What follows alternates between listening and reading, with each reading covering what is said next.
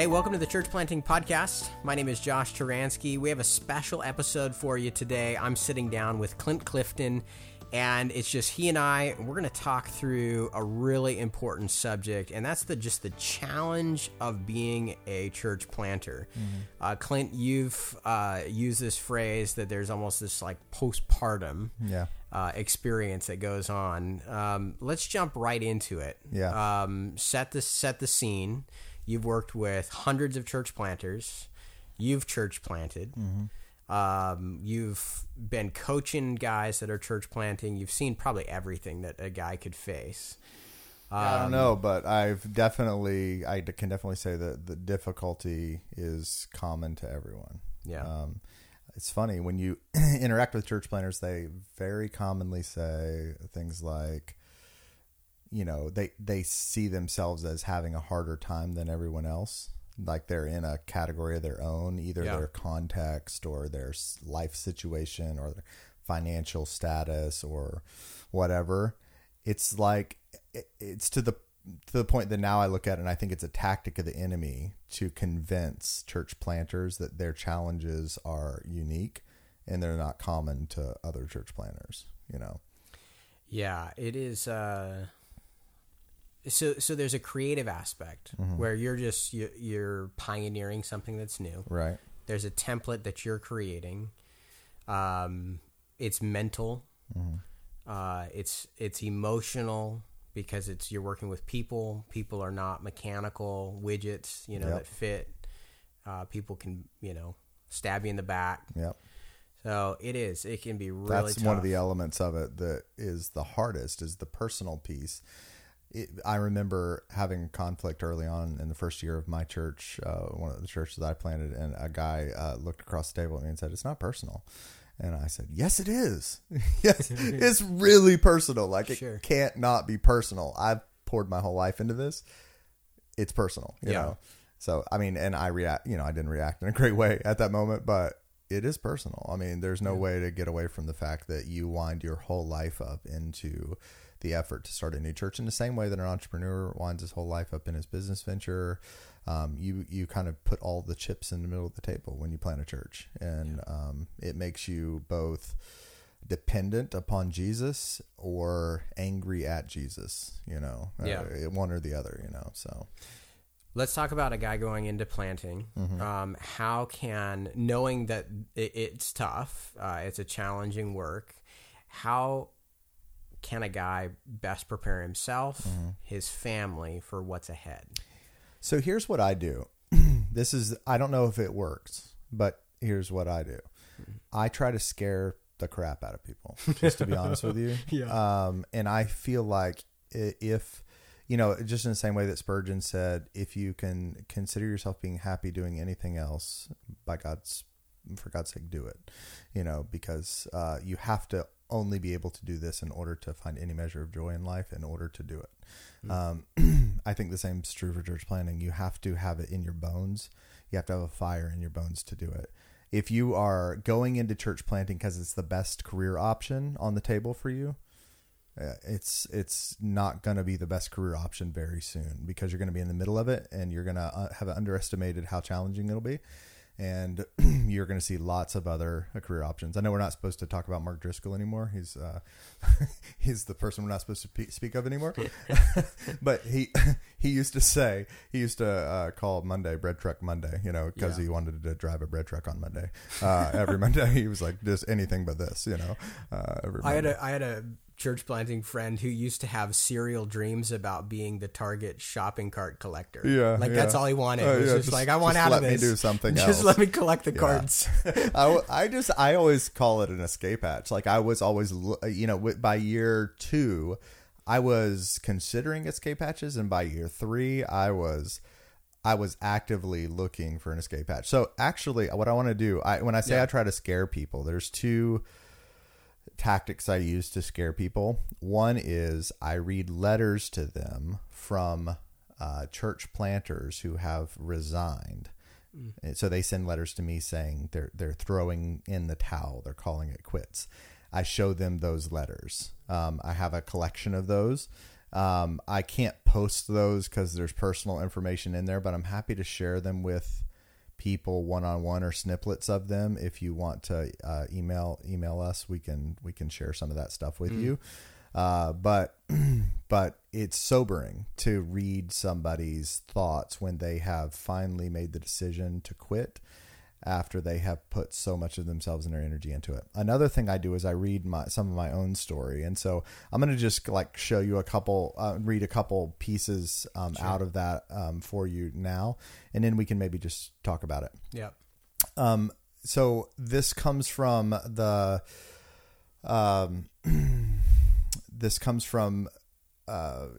getting out of the minutia or the difficulty of church planting and getting on the other side of that, and now being in a place where I can see that with perspective. So now I'm far away from the difficulty of church planting, and I can look back on it and see what it did in my life, what it accomplished. And so here's the progression I like to explain to people, and this is how I talk to people with it. About it. And so my church planting journey ministry started with eagerness. So I just used one word to describe kind of my state of mind. Sure. Okay. So it started with eagerness. In the months leading up to our first worship service, I couldn't wait for the regular rhythm of ministry to start. I was tired of talking about ministry. I was tired of following other people in ministry. I just wanted to do it. The irony here is I was 23 and, I don't know what I was tired of. I hadn't done anything long enough to get tired at that point in my life. But I was eager, really eager, to the point that I had an angst about me that is kind of good, I think. And I want to see that in a church planter. But I was eager. And it led me to this kind of extreme optimism. I was so eager that I ignored any signs that things could even potentially go sideways. So I was optimistic. Our first worship service went great. My attendance expectations were met. Our people seemed joyful in that first gathering. A few even gave their lives to Christ that day. Everything in our ministry really seemed to be on track. It's the Sunday we began. Wow. So we ramped up to this big beginning, and there it was. So eagerness and optimism led me to surprise. The surprise was, as the weeks passed, our attendance didn't continue to climb like I expected, but it began to sag. In fact, it completely caught me off guard that things did not continue to thrive after our first worship service. In fact, people were more difficult to lead than I anticipated. Some people were even critical of my leadership. I mean, I couldn't believe they would be critical of a 23-year-old seasoned leader like myself. But they were. People were critical, and I was surprised. I was just it had not even crossed my mind that could be possible. I was so confident that I was equipped for this. And I was confident because I was so eager that I was tremendously optimistic and then surprised. And that's kind of the progression it led me to.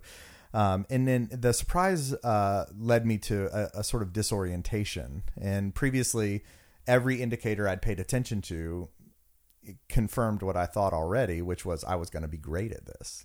I only thought, all of my personal thoughts inside my head before I started planting were, I'm going to crush every aspect of this. Preaching, leadership, multiplication. I really had no doubt at all that I was going to be great at it.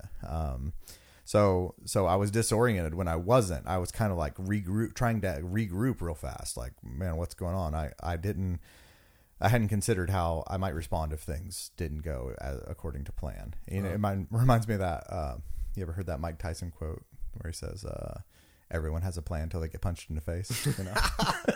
I hadn't heard that. No, that's great. It's a great quote. I love it. And that's how I felt. I was just disoriented. My stars spinning around my head, Yeah. And then that led me to a sort of disbelief. I stuck my head in the sand. I pretended the problems that I was facing didn't really exist. I told others when they asked me, how are things going? I'd say, they're going great, man. Everything's awesome. The church is doing great. And I would just put on my poker face, so to speak. I was really prideful. I was so prideful that I couldn't tell other people about my vulnerabilities and my difficulties. I wouldn't tell people about the leadership challenges I was facing, the people that were angry with me. I would not tell people about the growth challenges we were facing, the fact that we weren't growing at all. Those things were things I tried to hide. And when people asked me about them, especially those who were my supporters and probably the people who were most likely to truly be able to help me, I hid that information from them. And I sort of said to them, they could look at the sheer facts that not so many people were coming and it wasn't going that great. And they could have concluded from that I wasn't feeling good. But everything I said to them was, I'm doing just fine. Don't worry about me. And I just wouldn't be honest with them. So it was kind of disbelief. I had my head in the sand. Wow. And that led me to determination. Just sort of like when I finally admitted to myself that things weren't going great, I convinced myself that the problem really had to do with the fact that I wasn't working hard enough.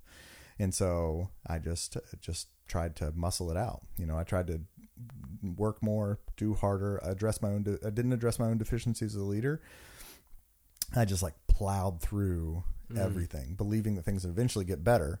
But they really didn't get better. And I just thought I just needed to work hard. I just need to sacrifice more. And so, I mean, you can guess who got the short end of that conclusion, right? Your family. Yeah, my family did. Yeah. So I was just like, would get frustrated with my wife because she would want to go on vacation, or she'd want to step away, or she'd want to get a breather, or she'd want me to turn off my phone, or she'd want me to disconnect from work to be with her. And I thought, if I take my foot off the gas, this whole thing will crash, And so I just couldn't or wouldn't do that, which led to frustration. Things didn't get better. My weaknesses as a leader were haunting me at every turn. And as I was less optimistic about the work, I had less energy to continue to press into it. And so I was just frustrated. I was facing criticism from my team, and I was starting to really believe the things they were saying about me. I was starting to think that they were right, like inside. I still wouldn't admit it outside, but I was starting to see what they were saying. I saw some of my own weaknesses, really, and people that I respected and loved and trusted were looking at me and saying, like, you're screwing this up. You're doing this wrong. You're hurting people. And so that was the frustration that led to dissatisfaction. Wasn't long before I found myself unhappy, unmotivated for the basic work of church planting, sharing the gospel, discipling people, organizing ministry events. All became laborsome to me. When before it was exciting, and right. I was anxious to do it. I'd stay up, late at night. I'd get up early in the morning to do that work. Now I just couldn't find the energy for it. I was like depression. I was depressed. Right? Yeah. I mean, I just had no energy for it. Yeah. It led me to despair. The angst I was feeling seeped into my soul, affected my spiritual affections. Desire to talk to God and to hear from Him.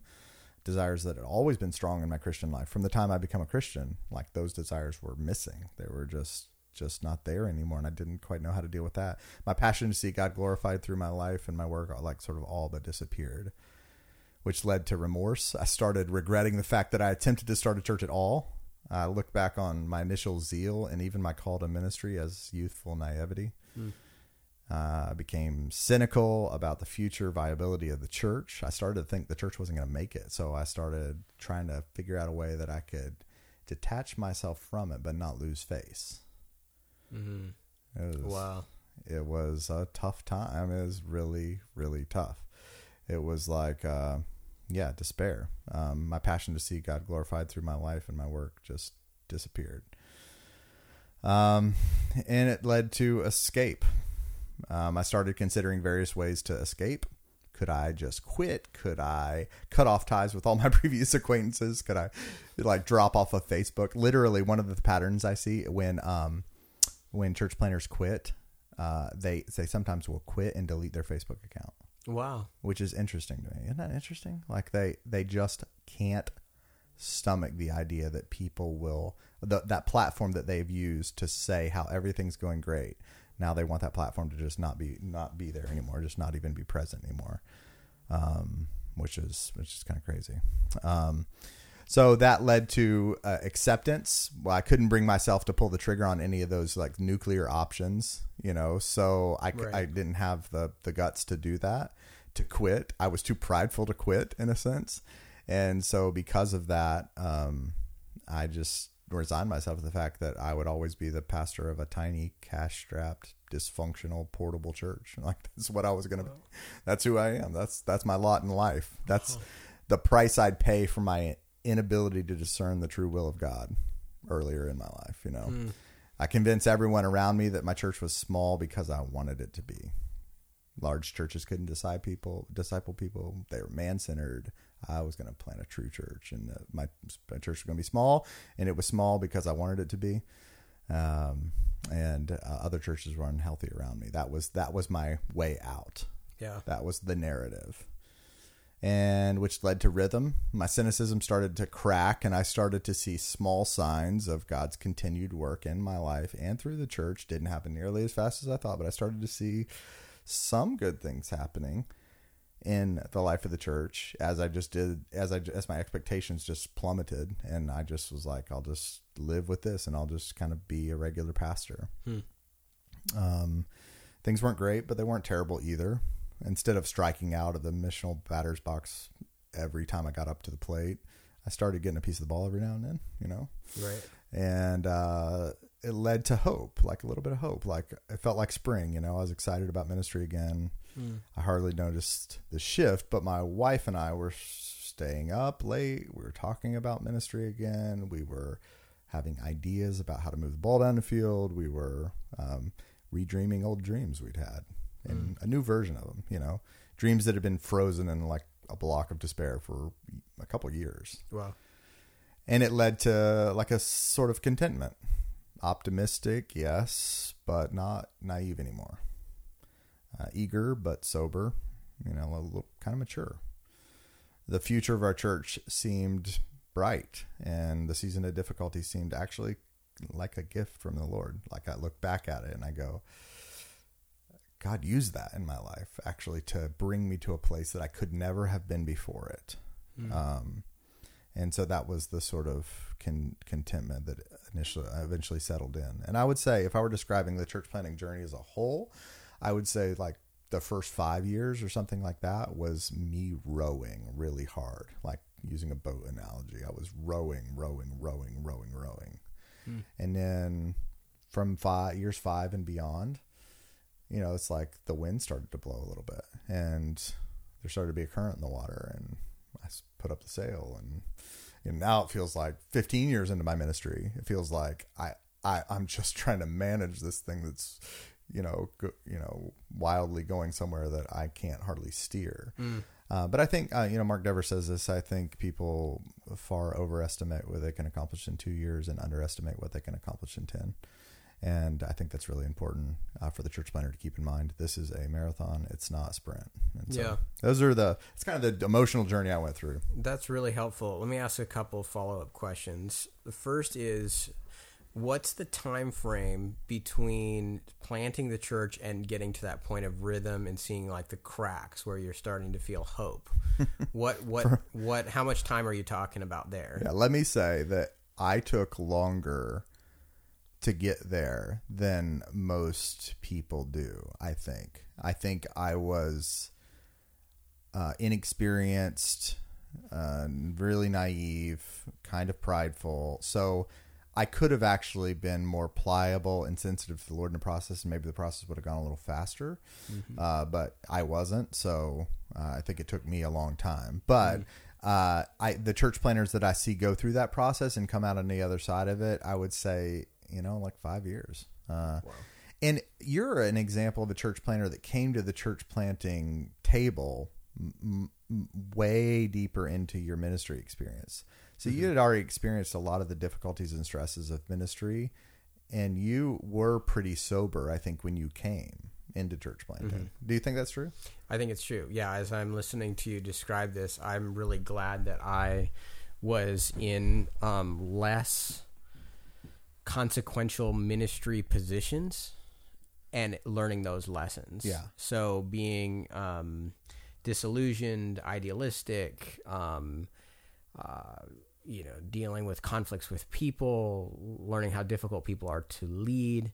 I got a chance to experience a lot of those things in an earlier context. Plus, having a dad who was a pastor of a small church, that was really helpful too. I remember as a 12-year-old listening to members meetings in my parents in our living room, and I was upstairs, and we'd listen through the vents, and I'd hear members berating my dad, and I knew that these people were total hypocrites, and so getting to hear like the really ugly underbelly of church life, and then my dad was really emotionally strong and transparent in communicating kind of what was going on, and that was really helpful as well. But I mean, everything you're describing, I've over the 17 years of ministry that I've done, I've experienced that, but not necessarily here in Baltimore.